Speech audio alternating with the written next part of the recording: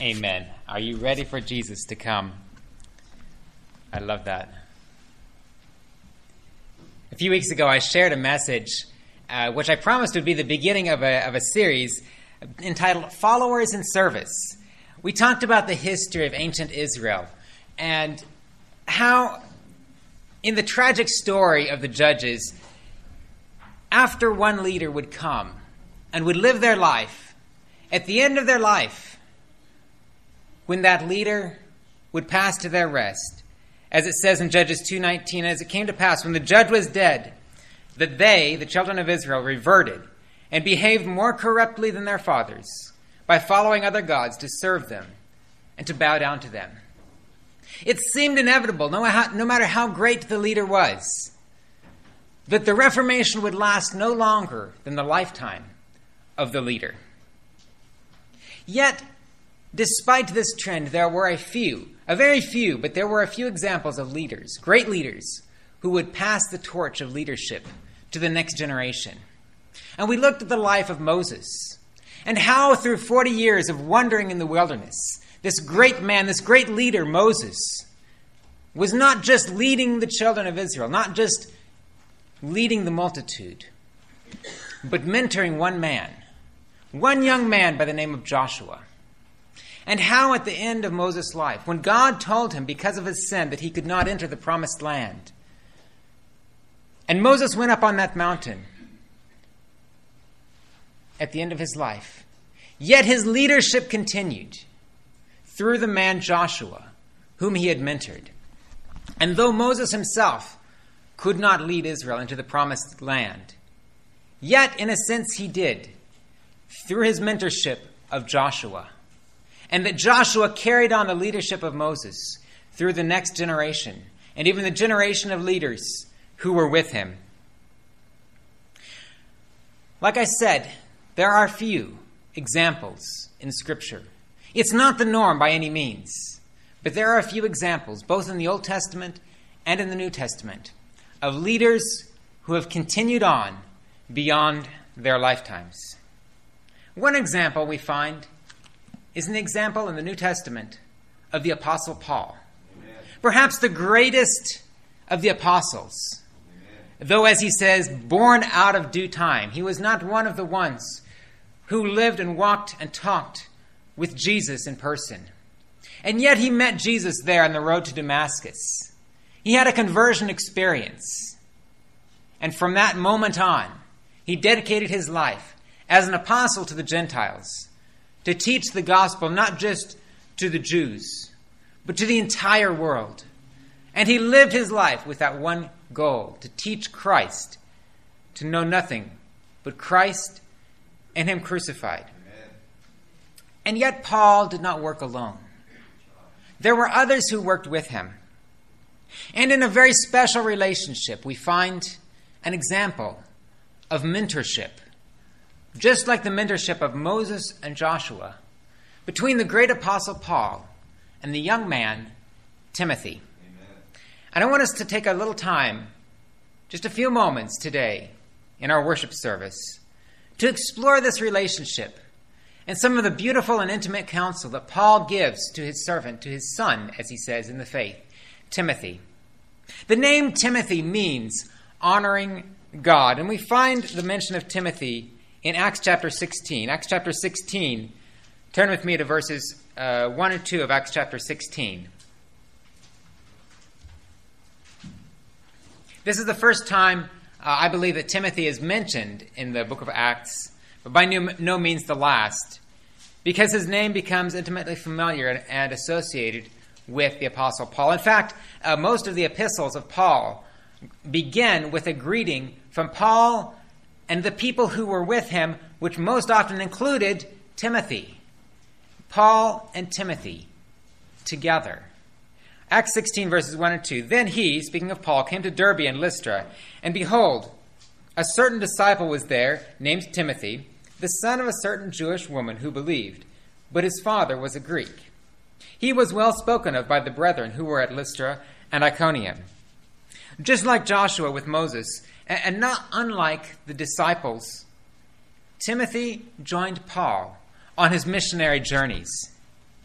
This was a mutually beneficial relationship, both for Timothy and for Paul. The younger Timothy was able to give Paul much needed assistance. We have reason to believe that perhaps Paul's eyesight was not all that it could have been. We don't know that for a fact, but from some of the things that he says to the Galatians, he says, I know that if it were possible, you would have plucked out your own eyes and given them to me. And from other comments, such as his large writing, when he was writing with his own hand, as he mentions, perhaps Timothy was actually physically helping Paul, leading him or helping him to read or assisting him in his journeys so that he wouldn't get lost or stumble along the way. But Paul also was a huge benefit to Timothy. Timothy, though he was raised in a God-fearing home, was young in the faith, and he relied upon the wisdom of Paul. He was mentored and developed by the great apostle. And what more could a young person ask for than to be mentored personally by perhaps the greatest apostle of all time? But it's interesting that young Timothy didn't live his life, as it were, under the shadow of Paul. Often Timothy was sent to different places, on different ministries, just like Jesus would have sent the 12 and later the 70 out to do ministry on their own and then to come back. So Paul would send Timothy to various places or leave him in various places, and then at a later time they would rendezvous. And that would give such a good opportunity for Timothy to gain experience and then to gain counsel and mentorship as they were able to converse and debrief together. We find in Acts 19:22, one example of this. So he sent unto Macedonia 2 of those who ministered to him, Timothy and Erastus. But he himself stayed in Asia for a time. So you see, he's sending Timothy on ahead. He says, go here, do some ministry. I'm going to stay here for a little while.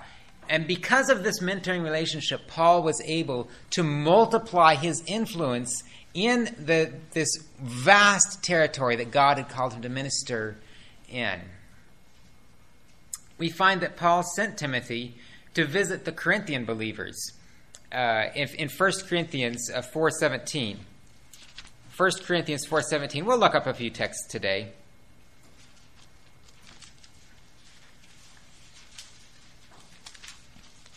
1 Corinthians chapter 4 and verse 17, Paul says, for this reason I have sent Timothy to you, notice here, who is my beloved and faithful son in the Lord. Notice the beautiful way that Paul describes his relationship with Timothy. He did not have biological children as far as we know, but he had spiritual children, and he calls Timothy my beloved and faithful son in the Lord, who will remind you of my ways in Christ, as I teach everywhere in every church. Timothy was in many ways an ambassador or a representative of Paul, just as much as he was an ambassador or representative of Christ. Amen. But I think it's important to note in Acts where we were, Acts chapter 16.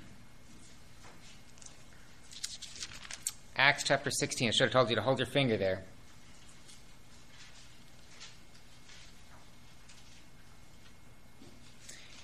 The verse that we just read, Acts 16 and verse 1. Behold, a certain disciple was there named Timothy.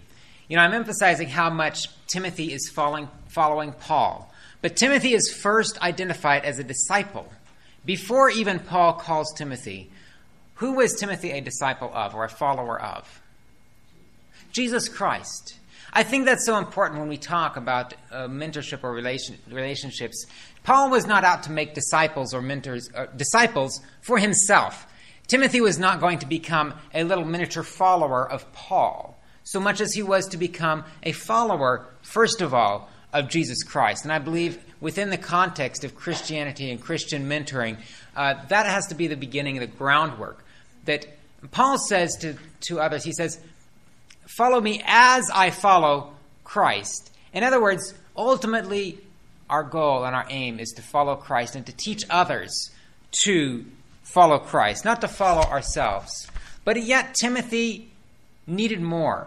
He needed more than just, here's the Bible, here's some records of Christ. He needed a living example of what it means to be a missionary for Christ. And that is what he found in the Apostle Paul. I find it interesting that Timothy was no stranger to hardship. Paul did not have a brick-and-mortar school where Timothy stayed in a dormitory and he got up for classes at the morning bell, had a good breakfast in the cafeteria, and had classes in 50-minute periods with a 10-minute break in between, and had friends and could put pictures on Instagram. And this was not the life of Timothy. Timothy experienced everything that Paul experienced. What kind of things did Paul experience?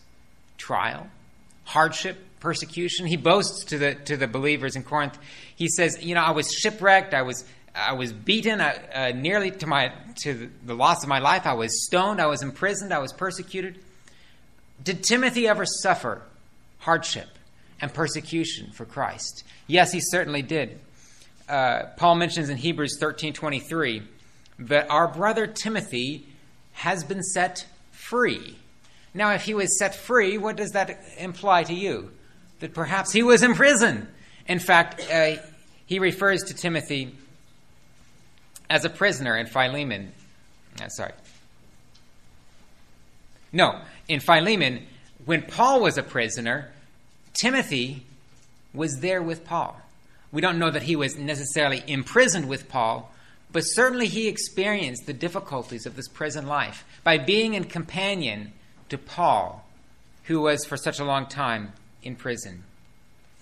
You may be wondering, why am I focusing so much on these kinds of mentoring relationships? Why is it so important that I've now am preaching a second sermon about mentorship?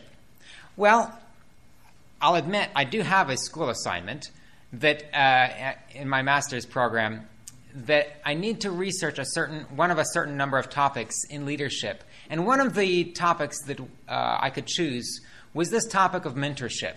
And as I thought about it, I thought, this is a topic that is so relevant to me in my life, and I believe to us as a church, that I wanted to focus on it. And I shared in a couple of elders' meetings with our elders some of the material that I'm sharing with you here today. But I thought, this is something that's more than just our elders or church leaders need to know about. This is something I believe that is beneficial for every one of us. Principles from the Word of God. That's one reason. But perhaps recently, as I have begun in full-time ministry, I have realized more than ever the need to rely on the wisdom of those who have gone before. And I'm so thankful. I'm thankful for the telephone. I'm thankful for those pastors who have pastored whether in this church. I know I've talked many times to Pastor Fred and also to others who pastor in this conference or have pastored in this conference. Hey, what would you do in this situation? Hey, how would you, and just some much needed advice and encouragement through situations that I never thought I would find myself in. And yet, because of the wisdom of those who have gone on before, I feel like in some ways I can stand upon the shoulders of giants. I've realized the need more than ever before of those kind of mentoring relationships. And I'll have to admit as well, and this is a sad point, but as I have seen one after another of my own family members who have passed to their rest, and our church family, yes, here, it especially strikes me over in our Stearns congregation, where it seems that we have commemorated the lives of so many of our members who have fallen asleep recently. An entire generation almost has fallen to their rest just in the past few years since I've become pastor there in the Stearns church. And I've realized that with them, they have taken an entire generation of wisdom to the grave. Wisdom that we could have had we been more intentional in fostering those mentoring relationships before it was too late. Or my own grandfather, who was a pastor for many years in this denomination, who passed to his rest 2 years ago. How many times have I wished I could have asked him questions or said, hey, what would you do in this situation? And relied upon his wisdom. And how much Timothy would have been thankful for his relationship with Paul in the years after his death. That he had those hours, those days, those years of that mentoring relationship, of that counsel, that wise counsel that Paul was able to share with him. But I have to say, I have been blessed in studying from the Word of God the examples of these mentoring relationships, and especially this example here between Paul and Timothy. You see, because Paul and Timothy weren't always together in person, it's really a blessing to us. Because Paul wrote perhaps his most touching and eloquent language to his beloved son, Timothy, who was not physically present with him, but whom he hoped to encourage. If we turn to Paul's epistle, first epistle to Timothy, chapter 1. 1 Timothy chapter 1 and verse 2. To Timothy, Paul says, a true son in the faith. A true son in the faith.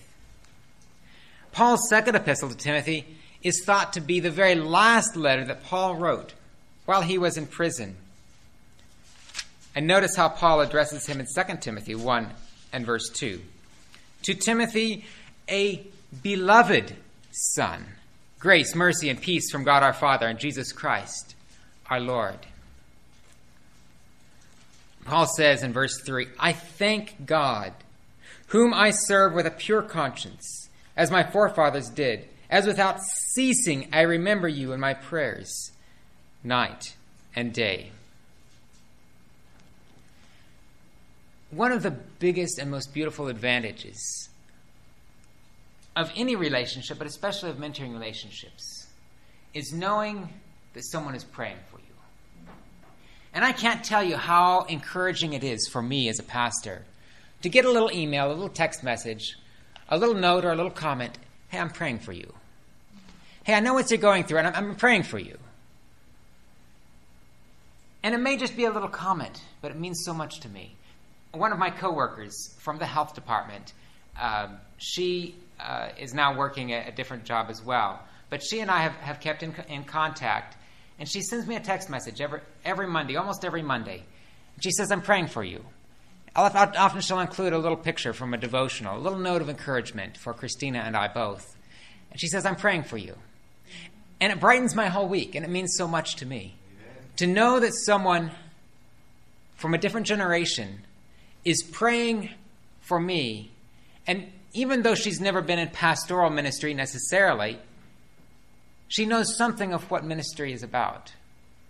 She works in ministry. She's not in this denomination, but she works in ministry in her own way, in her own context. And she encourages me and Christina every single week. I'm praying for you. Paul says to Timothy, I remember you in my prayers night and day, desiring greatly to see you, being mindful of you with tears, that I may be filled with joy. How many of you here are parents? I think most of us here, many of us here are parents. I'm not a parent. But how many of you who are parents, how often do you think of your children? How often do you pray for your children? Often with tears every single day, maybe many times a day. And spiritually speaking, Paul is praying for his spiritual son, Timothy. When I call to remembrance, he says in verse 5, the genuine faith that is in you, which dwelt first in your grandmother Lois, your mother Eunice, and I am persuaded is also in you. He knows that Timothy has a pure and genuine faith. But notice what he says, therefore I remind you to stir up the gift of God which is in you through the laying on of my hands. He says, I know where you have been, but I also know that you're in need of encouragement. And how many of us know leaders, church members, who are dedicated to the Lord? We have no doubt of the sincerity of their faith, but at the same time, we know that they could use a little encouragement. Amen. Isn't that true? Isn't that true of probably every one of us here? And true of me as well. How often a person could use some encouragement. And Paul here is giving to Timothy the encouragement and strength that he needs. You know, I love to think of the conversations that Paul would have had with Timothy. I love to imagine how he would have drawn out Timothy's intellect, Timothy's spiritual interest, Maybe just asking a simple question. Hey, Timothy, what would you do in this circumstance? Or Timothy would come to him with a question. Paul, how do you deal with the church members that are doing this and that and that? And that? I have good church members here, but you know what Paul's church members were like. You just have to read 1st and 2nd Corinthians, and you get a little bit of a taste of it, right? and Paul and his wisdom is like, Timothy comes to him with a question, and Paul says, well, what would you do? That's some of the best things that those who have mentored me, and I've shared some of the stories, have done, not by saying, well, here, step 1, you do this, and step 2, you do this, and step 3, you do this. And if that doesn't work, here's step 4, 5, and 6. That's good sometimes. But the ones that have been most helpful to me are the ones that have just made me think. Hey, what would you do? Okay, now what? And then by drawing it out, it develops that reasoning and that spiritual discernment within the person that is being mentored. Timothy was always going to Paul for advice, for counsel. But through this, he was learning, and he was building upon that body of knowledge to where he could then carry on the work of the apostle when Paul was no longer there. But I love the words of Paul to Timothy just a little bit later here in this chapter. Verse 7, I love. For God has not given us a spirit of fear, but of power and of love and of a sound mind. That's another sermon all on its own. God has given us the spirit of power, the spirit of love, with a sound mind. We don't have to be afraid. But verse 8 is where I want to go here today, where Paul says, therefore, do not be ashamed. Do not be ashamed of the testimony of our Lord, nor of me, his prisoner. I believe this is towards the end of Paul's life. As we said, most scholars believe this was perhaps the last epistle that Paul ever wrote. And you have to picture the situation there. Timothy has been to Paul a companion. And even now in his imprisonment in Rome, Timothy is there with Paul often, encouraging him, strengthening him. Obviously, he's not there in this instance. Paul is writing to him. But Timothy is there, encouraging him, strengthening him. Timothy himself, as far as we know, was not a prisoner at this point. But yet, he's there, as it were, in the prison, going into the prison. And there must have been some reason, perhaps, for Timothy to feel ashamed. And I have to wonder, have we ever felt ashamed? Have we ever felt ashamed of the gospel? I'll have to confess, I have. When I was in school at a secular community college, I felt like people around me, they don't believe like I do. They're Christians, but they don't go to church on Sabbath. They have a different belief about what happens after you die. And sometimes I would just want to keep quiet to myself. I would be in biology class, and the professor would be talking about how the life on Earth evolved over millions and millions of years. And there would be students in the back who come from a Christian background, and they'd be arguing with the professor. And my temptation was, they're arguing with the professor, I'm going to stay out of it and get a good grade. But I believe what this other student is saying, that God created the world in 6 days, recently, by his power, by the word of his mouth. Am I ashamed of the gospel? Am I ashamed to speak up and say, I believe the word of God? Have we ever been ashamed of the gospel? Have we ever been ashamed to speak up what we believe? Or when I've been canvassing, and I know many of our Wildwood students were canvassing this week, but when I was canvassing, I was sharing Christian literature and going door to door and trying, by God's grace, to get this Christian literature into homes. And so often I would knock on a door, and within 30 seconds they would come to the door, and we would start the conversation. They would say, who are you with? What church are you with? And my gut reaction was to be almost ashamed to say, I'm a Seventh-day Adventist Christian. I would say, you know what I'm saying? I would be ashamed, not that I was ashamed of who I was, but I was ashamed of what they would think I was. At the Chicken Festival recently, when we were there, someone said to me, what church are you with? And it was very clear from the literature we were passing out that we're with the Seventh-day Adventist Church. And I told her, I said, we're with the Seventh-day Adventist Church. Have you heard of us? Oh, yeah. She's like, one wife? I said, yeah, one wife. We're not Mormons. I love my wife. Don't get me wrong. But I don't want two. Don't get me wrong. Are we ashamed of who we are? Do we just look around? Is anyone watching? Is anyone looking? I'm sorry. I'm a Seventh-day Adventist. I'm sorry. No, I'm not sorry.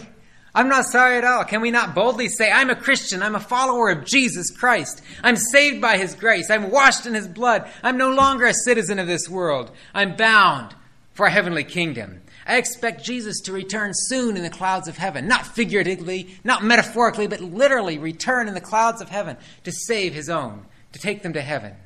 As a citizen of His country, and because of my grateful love to Him, I want to follow Him. I want to keep His commandments, all 10 of them. And that's why I'm not ashamed to call myself a Seventh-day Adventist Christian, because that's what it means. Speaking of this boldness in suffering for the gospel, according to the power of God, verse 9, Paul says, who has saved us and called us with a holy calling, not according to our own works, but according to His purpose and grace, which was given us in Christ Jesus before time began.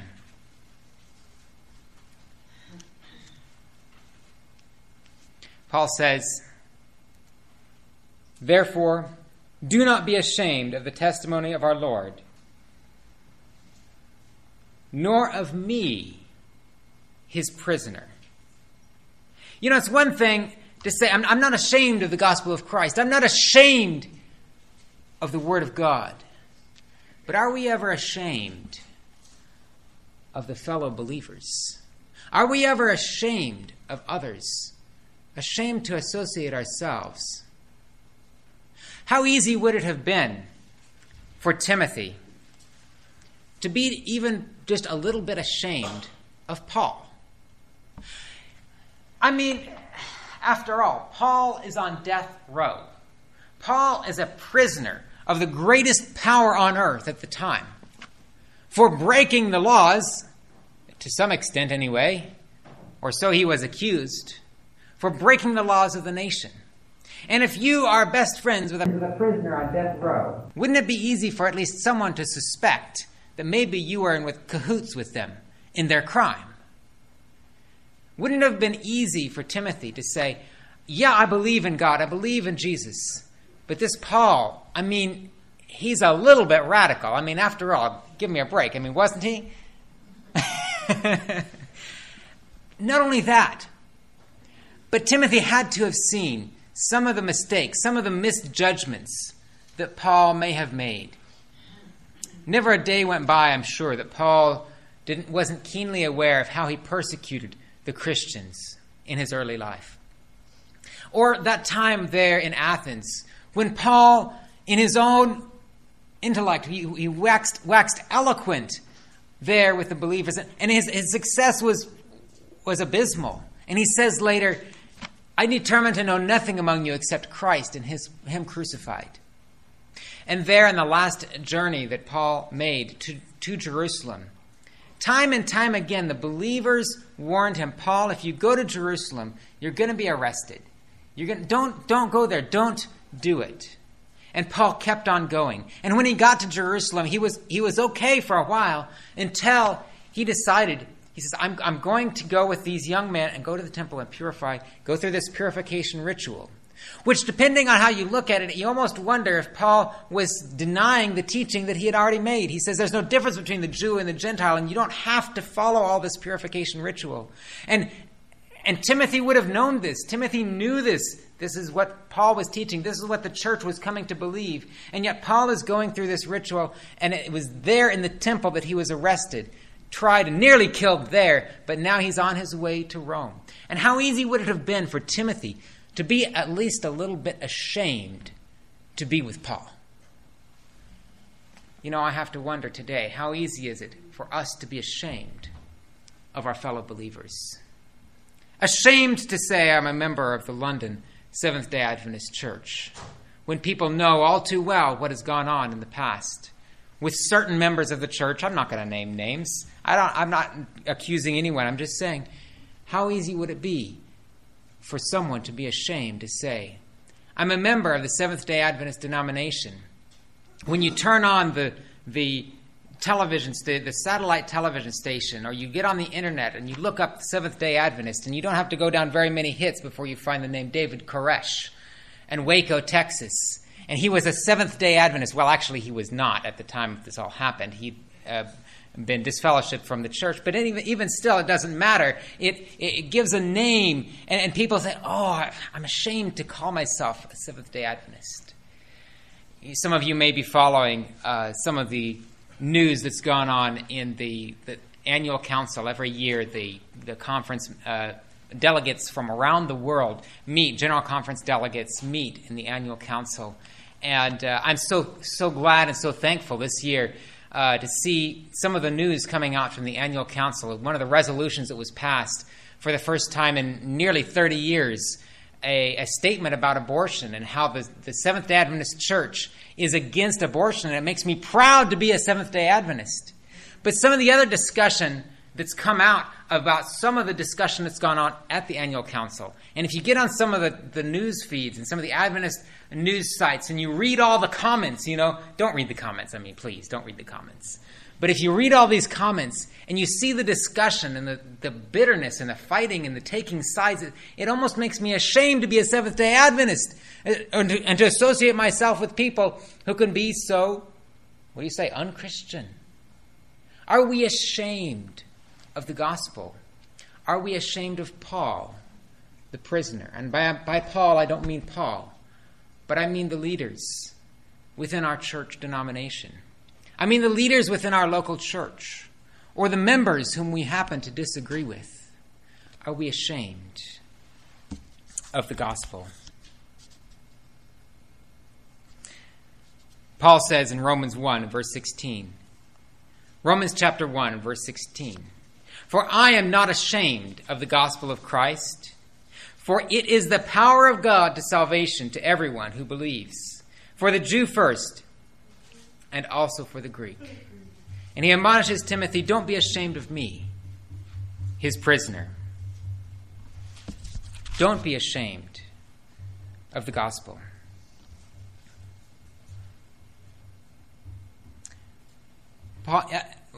Ellen G. White, one of the founding members of this church, writes these words about the Apostle John. Ellen White herself had lived through many generations, several generations of the early church. She was there in 1844 as a very young woman, going through the Great Disappointment. She saw the movement go from a fledgling group of believers to becoming a denomination and a worldwide movement, to opening schools and hospitals and mission work around the world. She saw the difficulties. She saw the leaders often pitted one against another, one issue and another issue and another issue being hashed out. And towards the end of her life, she writes these words, commenting on the Apostle John in the Acts of the Apostles. The history of John affords a striking illustration of the way in which God can use the aged workers. When John was exiled on the Isle of Patmos, there were many who thought him to be past service, an old and broken reed, ready to fall at any time. But the Lord still saw fit to use him. Though banished from the scenes of his former labor, he did not cease to bear witness to the truth. Even in Patmos, he made friends and converts. His was a message of joy, proclaiming a risen Savior on high, who was interceding for his people until he should return to take them to himself. It was after John had grown old in the service of the Lord that he received more communication from heaven than he had received during all the former years of his life. The most tender regard should be cherished for those whose life interest has been bound up in the work of God. These aged workers have stood faithful amid storm and trial.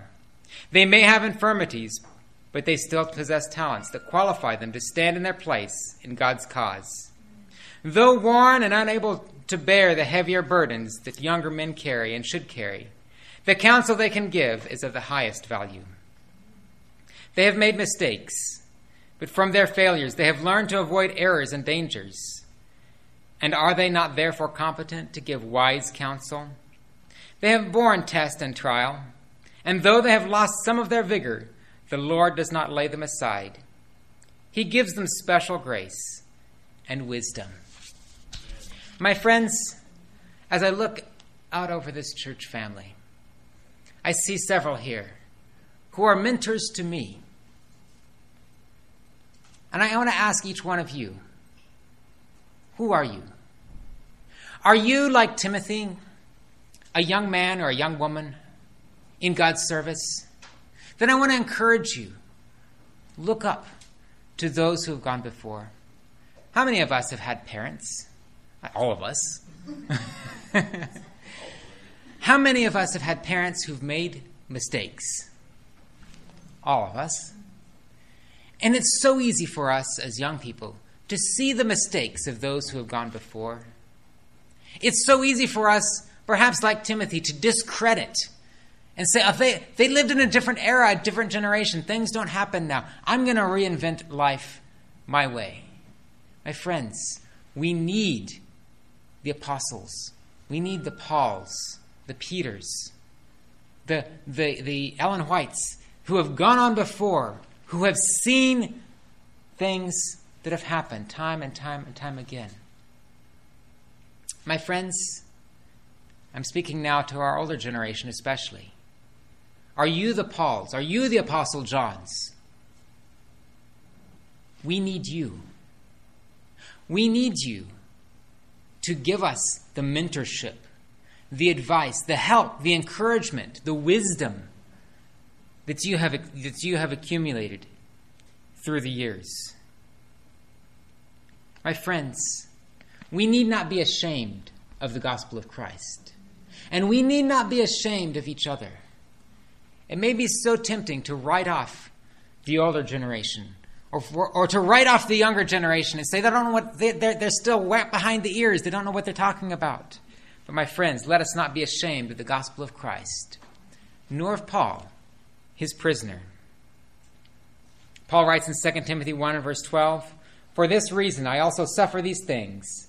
Nevertheless, I am not ashamed, for I know whom I have believed, and am persuaded that he is able to keep that which I have committed to him until that day." Because ultimately, my friends, we're not following other human beings. We're following one in heaven, of whom we never need to be ashamed. And he is able to keep whatever we've committed to him against that day. Amen. We're not promised tomorrow. We don't know where we're going. Today may be our last day. But with him, we know he is faithful, and he will carry us through that final day. Let us turn in singing to number 511. I know whom I have believed.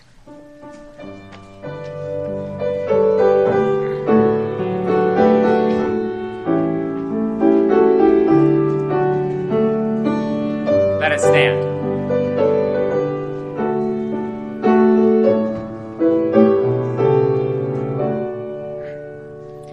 I know not why God's wondrous grace to me hath made known.